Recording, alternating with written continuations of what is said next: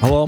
You couldn't have waited. This is That's gross. Anything But Quiet Time podcast. I'm just warming up my stomach for this Thursday. So You stretching it out? yeah. If you get it fuller, then you'll be able to put more in it. That's exactly right, You know, Rochelle. people get it wrong. They diet the week before Thanksgiving. They shrink their stomach. What are they doing? No, actually, that's probably the right thing to do. What's today's episode about? Gluttony? No, it's actually about self-control. So it kind of is about gluttony, isn't it? This is the Fruit of the Spirit series of the Anything But Quiet Time podcast, where usually Rochelle and I will go over what she's going through in her quiet time, what I'm going over in my quiet time. But we've been covering these Fruit of the Spirit, Galatians 5, 22 and 23.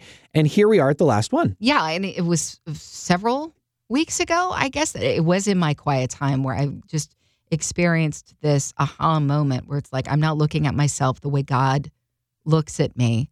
And not just outward appearance, but on the inside as well. And I'm making disparaging remarks about myself, and I'm listening to the enemy's lies and buying into it, Carter. And so it's like, okay, actually, how God sees me is fully restored through his Spirit and these things that we have access to called the fruit of the Spirit. I guess let's just start. You wanna start? Because we, first of all, you can catch up, by the way, at the, hopeondemand.com, or obviously you're listening to this wherever you get your podcasts. And so gentleness and kindness and joy and love and peace and all the ones we've gone over. But this is one that I find that in today's society, I guess you could look at it two different ways. It's self-control from sin, but then also self-control for a specific sin, which is running our mouths right now with this divisiveness and the fact that we don't have to be, you've seen those people online or maybe in person. I'm just an open book. Take it or like it, or take it or leave it. I am who I am. No, you have the self-control to shut your mouth. I mean, really. I mean, if you're a believer in Jesus. Well, yeah. Actually, you do still have control over your tongue. Unless you have, and I am not meaning this in an ugly way. I know that some people struggle with control over the things that come out of their mouth, if it's Tourette's or something like that. But no. For the most part, most of us it's a choice.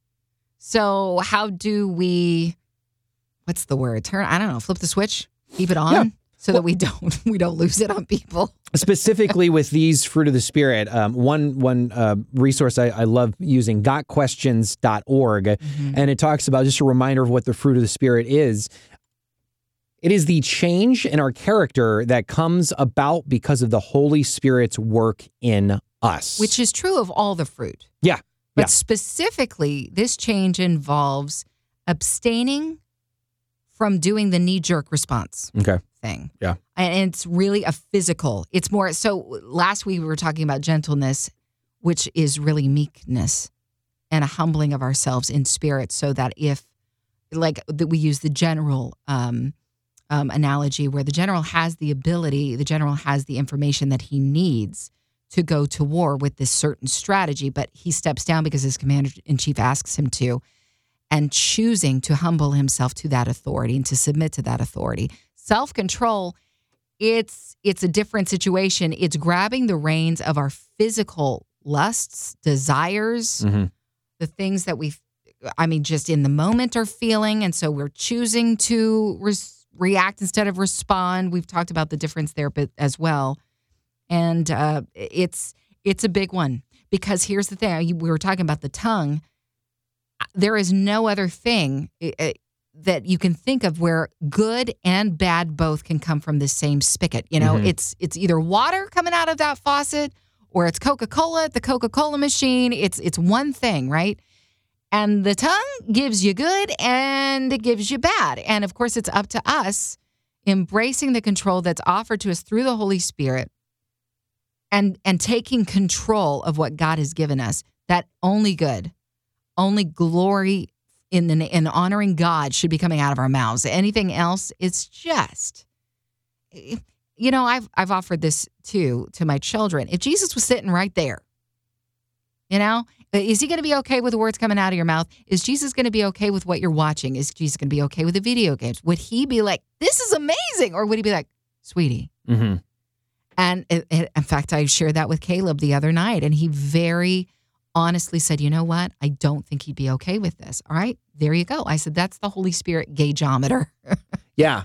And we have to turn that on, make sure it stays on with the self-control thing. Otherwise, all sorts of stuff is going to be happening. Well, you see where we're very passionate about politics or even sports or whatever, but even specifically, you see why people are so passionate about Christianity. Mm-hmm. We should stick up for the faith, and like, absolutely. But would Jesus want you displaying it in the way that you're displaying it? Like, if we're getting a conversation about some of the with somebody that's an atheist, is the right thing to do? And I think debates are great. I think when you have these what is it, right-brained people? What are the smart-brained people?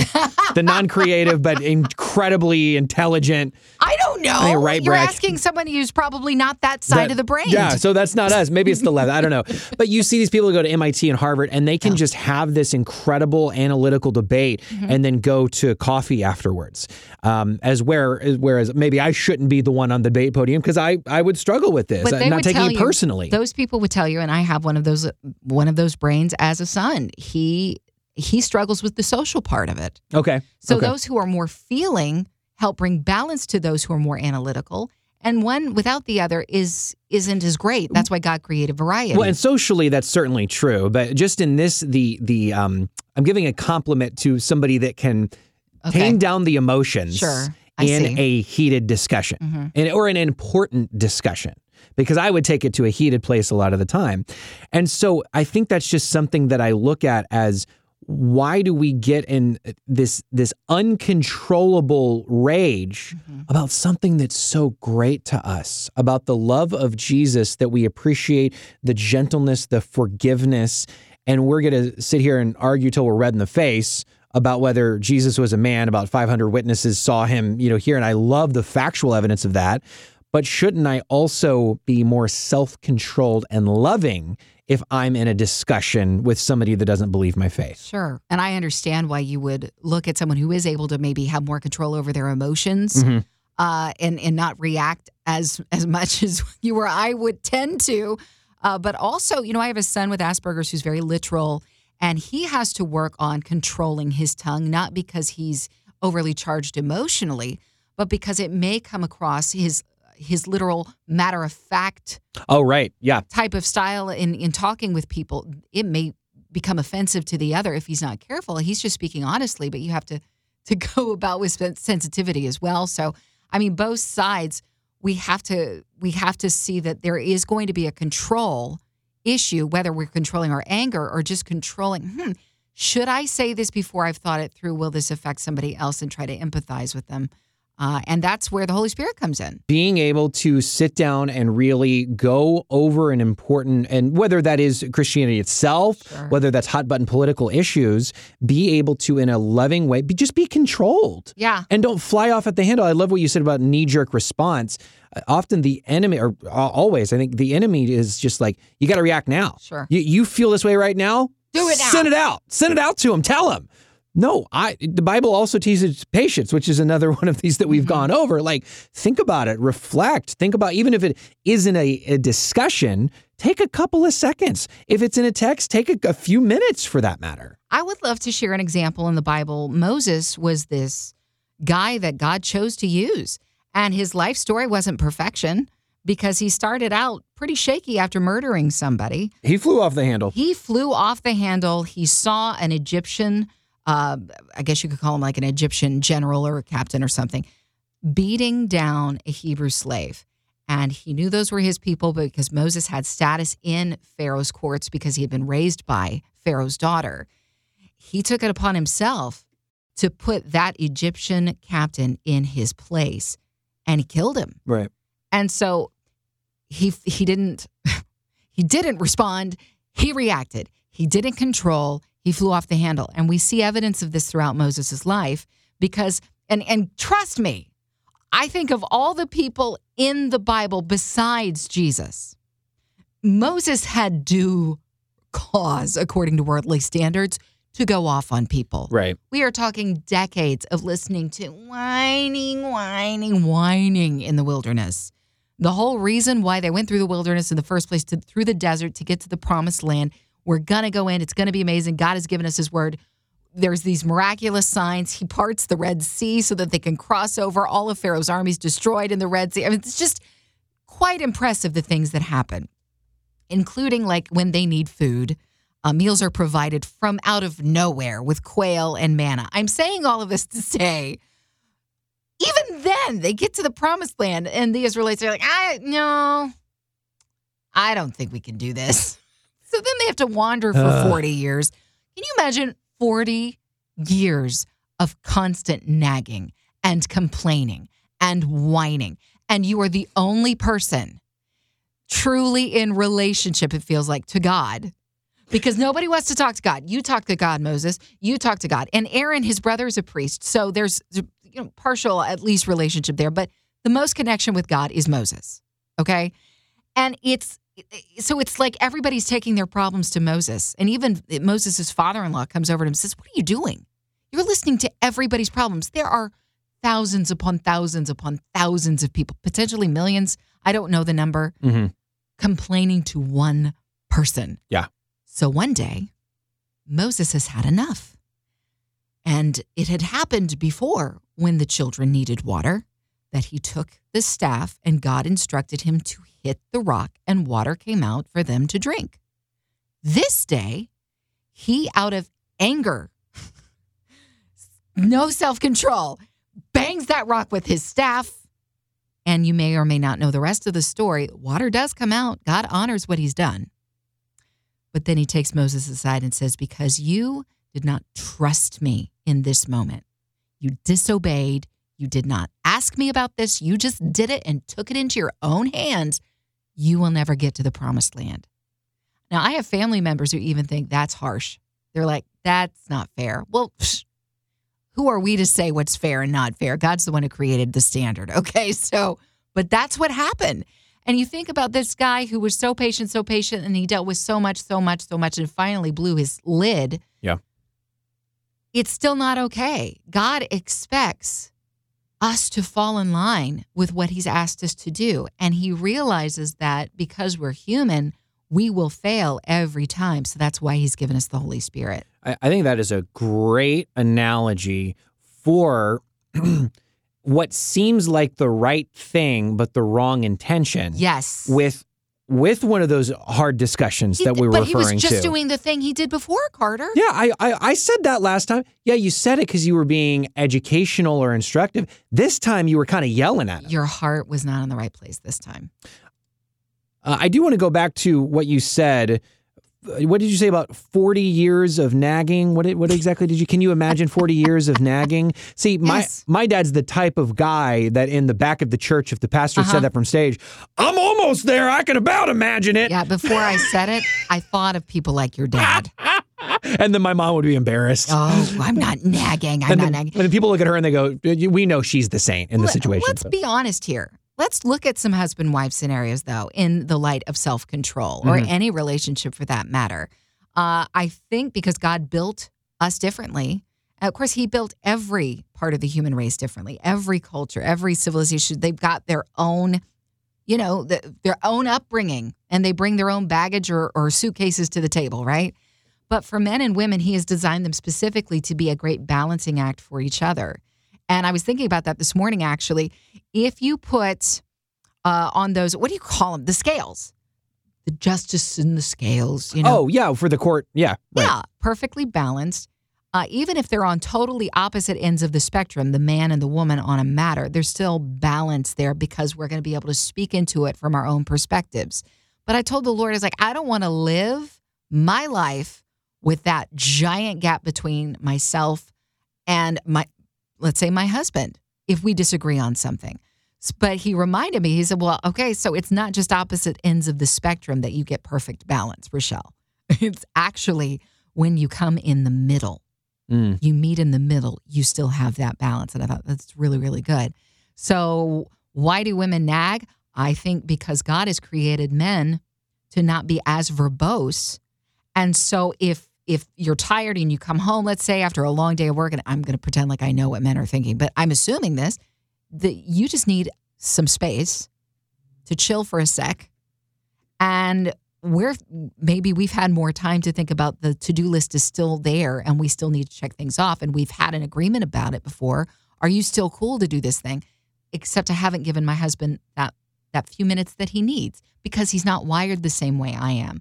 Am I respecting that? So what is the tendency then? To nag. Did you hear what I said? Why aren't you responding to me? Well, he doesn't want to respond because he doesn't want to say anything ugly. It's going to hurt me, offend me. So he's trying to show self-control. Whereas I, on the other hand, if I am nagging and I'm taking it to that place and not giving him his space, I'm not. So, it's one of, and it goes both ways. Clearly, he can fly off the lid. Let's say the husband flies off the lid about something because he has had enough, but because he has not responded at all and controlled himself with a response. May I have a few moments or whatever? Then there's going to be all sorts of there's more problems there. Right. Anyway, all of that to say, the exercising of self-control goes beyond just eating too much Thanksgiving food. That's true. That's very true. And obviously we kind of focused in on this one particular thing, but going back to what gotquestions.org says, the one definition of sin is filling a legitimate need through illegitimate means, aka that God-shaped hole, analogy that maybe you've heard trying to fill with anything else. Without the power of the Holy Spirit, we're incapable of knowing and choosing how best to meet our needs. So in terms of self-control, it's the ability to control oneself. It involves moderation. When you think about food, or you think about the next word, constraint, talk about these responses and knee-jerk responses, and also the ability to say no to our desires and fleshly lusts. So clearly a response type of what we've talked about, but you talk about lust itself, you talk about, people have affinity for different types of addictions, and being able to control that, even the temptations there, but having the wherewithal to have an accountability partner or go to counseling about it or get in a meeting and know that I'm not, even when you stumble, I'm not choosing and giving into this constantly. I told my students once, I feel pretty strongly about this, that let's just say that you are going to play in the big football game and your team doesn't win it. Well, I think with something like this in the Christian walk, this is just me talking, that it's about showing up to play the game. You showed up. Sometimes you're going to lose, sometimes you're going to win. And certainly as we grow, we hope that we win those battles more often than not in terms of staying away from sin. Yeah. But are you showing up to play the game, or are you like, you know what, I'm just going to do this and I'm going to do this. God will forgive me. It's clearly like there's so many places of like, no, just because Jesus offers forgiveness doesn't mean you should go on sinning. Yeah, Paul says that too. That's good. I was thinking about this morning, I was reading over the time of Nero, the emperor, and the church in Ephesus, that Timothy, who was kind of a disciple of the Apostle Paul, the church that he was in charge of, people were leaving left and right. It was a scary time. And we kind of know something about scary times here in 2020, but this was one of those times where specifically Nero was persecuting Christians in horrific ways. And I won't go into details in case children are listening, but the sky is the limit in your imagination. He was doing it to people. And so they were leaving the church because they're like, no. Not worth it kind of thing? They were not sticking to their faith. They were like, no, I go back to the old ways. And so then you have to wonder, were they truly invested in their faith or not? I don't want to ever be considered by another or by my Lord as not invested in it. And so am I giving him my full focus and attention? Whether times are good or whether times are bad. We were talking about addiction there. We're talking about those kinds of things. Maybe that doesn't even apply to you. But on a daily basis, I'm faced with my own humanity and my own emotional spectrum, and that I can go off the handle at any moment. And that involves needing self-control. And I need to engage that always. Because it's not beneficial for his kingdom. And if this life is truly not about me, and it's not about you even, it's about God and his kingdom moving forward. And in the eternal light of what Jesus did for us on the cross and dying and rising again, how am I showing others that I've risen with him if I'm living the same old junk out over and over again? Yeah. And so he says, I know that you can't do that on your own, Rochelle. That's why these are fruit of my spirit. Am I spending time with him so he rubs off on me as well? Because self-control, I remember as a child even recognizing that's the one that I struggle with the most. I've always had passion. I've always had a big mouth. I've always just gone off the handle. If it's about something I disagree with somebody in regards with faith, especially that, because we're the most passionate about our faith. And for some reason, that entitles me, justifies my going off at another person because they've said something that's not right. I do not want to be a Saul. I want to be a Stephen. You see the scenario of Saul before he becomes Paul. He feels like he's doing everything right because according to the law, it feels like he is doing everything right. But he has not interpreted the law according to the one who came to fulfill it. He's not interpreting it towards in the standards of Jesus. Stephen has encountered Jesus. And so you see the humility of one who lays down his arms while others pick up stones to throw them at him to kill him. And Paul is sitting there observing and cheering it on. At the time is Saul. I do not want to pick up stones to throw at other people because that makes me like the one who persecutes others. And that's not my position. Right. Yeah. So the scripture is filled with different examples of ways that we can learn and observe. And if you've messed up and you've gone off the handle about stuff, even if you've picked up, like you've struck a person, you've hurt somebody. Listen, there's always forgiveness and grace through Jesus. There's accountability as well. But I just want you to know you're not a lost cause. You actually are in good company with people who've messed up too. Mm-hmm. But this is where the Holy Spirit can step in and make the difference. So what about, with this week, of course, you could be listening to this in the year 3000. Say hey to the future for us. Wow. But if you're listening to this before Thursday, before Thanksgiving, then what are some ways, because I have one example. I wonder if you have a way, Rochelle, of being self-controlled. I'm going to not acknowledge the food part of it. But really in these discussions, and I just keep bringing this one up because I think it's just where we're at as a society right now. Uh-huh. You're going to get in an argument in some way or can, because somebody else will try to pull you into it. Sure.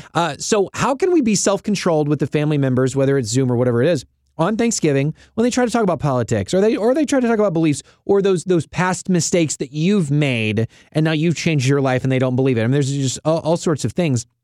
And I think one way to be self-controlled and calm and cool and collected is to just listen. It might also be going outside and getting fresh air. Yeah. But it might just be listen and then just let them get it out and then just ask questions. If they keep ranting. Here's a way to listen. Shove a roll in your mouth. There you go. I am not even kidding. Shove a bite of food in your mouth. Chew it and choose to listen. Listen. And then if it's chew and choose. Chew and choose. I like that. And then even if it's ridiculous, feel free to ask them a question. Why do you feel that way?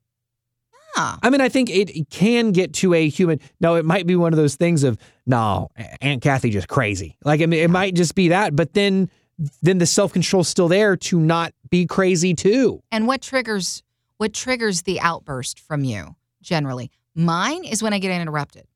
So if somebody, you really think that? Stop it. Are you sure? Stop it. If I'm interrupted and I was on a trail of sharing something that, I wasn't finished. And I can tell that you have an impassioned reply here. So I'm going to get a little louder. Not just my volume, my presence gets bigger in terms of just kind of like start to, hey, and then you start to feel that blood rush up your neck. And that happened actually the other day in talking to my mother, who is my best girlfriend ever. Love my mom, and we're having a very cordial conversation. I was almost done sharing my thought, and something happened that interrupted, and she started to share into what we were speaking about. And I cut her off, and I had to text her later. I said, Mom, if I offended you because I did that, I'm really sorry. I was wrong. I should have I need to do this. I need to control my passion in regards to these types of conversations. And yeah, I had to humble myself. I don't want it to get to that point again though. So I'm going to have like 3 bread rolls right there just in case. I think that's a good idea. I think and make those one of those sandwiches. We were talking to Mike Weaver at Big Daddy Weave. There you go. Make it even, he was talking about leftovers, but even make a roll. You get the dressing, the cranberry, the turkey, the mashed potatoes all right there. Which sounds really good, but it also sounds like you could be overeating. So if it's a celery stalk, again, it's a celery stalk. I'm not going to talk about self-control in regards to food, but I think it's a great strategy, and I like what you did, apologize for what you did. Yeah. So let's say Aunt Kathy's crazy, but you do interrupt her, or you fly off the handle in even just one little thing that you said. Oh, yeah. I think being a bigger person and apologizing later is a great strategy for next time. Absolutely. Or even in that moment. You know, in that moment, you messed up. If you find it appropriate, find an appropriate in, because you don't want to interrupt her and say, hey, listen, I just want to apologize. It might not be well received. But find him. I would say, look, I just flew off the handle, and I promised that I wasn't going to do that. And I want you to know that you have your right to the way you feel. Mm-hmm. This is your feeling. I want you to feel validated with that. I may disagree with you, but that's probably out of my own experience or what I feel the Lord is leading me to do. So I just want to honor you with this moment. It's tough if they're accusing you of something. Oh, yeah. That's tough. Oh, when you know they're dead wrong and their feelings are wrong. They feel that way. You just start praying. I mean it. In your mind, say, Jesus, I'm getting riled. Yeah. And I'm letting it get to me.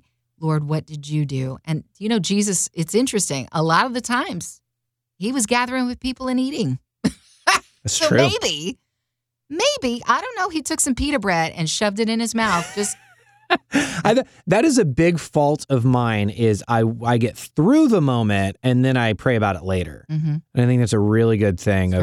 Pray right then. Breathe. Start practicing those breathing techniques maybe. Whether it's this or whether it's a temptation or whatever it is, pray right then. So, hey, happy Thanksgiving. Yes. I want to say this, one thing that you reminded me of. There is somebody in my world that I will not name that I cannot believe, and it's just the way their brain works. Okay. They're thinking about what they're going to say. But I cannot believe how late in my sentence they interrupt me. There's a lull in the conversation, so now it's anybody's game, right? Right. Sometimes this happens. Rochelle start talking. So I was, sometimes that happens, okay? That just happens. Right. I'm not kidding. This person will start telling a story, Rochelle, and I'll show you how late in the sentence they'll interrupt me. So there I was. I was at the supermarket, and I got the last I was also one. thinking about that, and and she's replying to what happened in the last sentence. Yes. And I'm like, how? I was like almost done with a story. I wonder how that happened. You get the seat next to them next Thanksgiving when we're allowed to be together. And the moment that you see them open their mouth while you're still sharing, you take that giant spoon of mashed potatoes and just shove it in there. In their mouth? Well, yeah, because they won't be upset at you. They'll be pleased. The mashed potatoes. Happy Thanksgiving. Stick with me, kid. I'll give you all the Bible resources you need.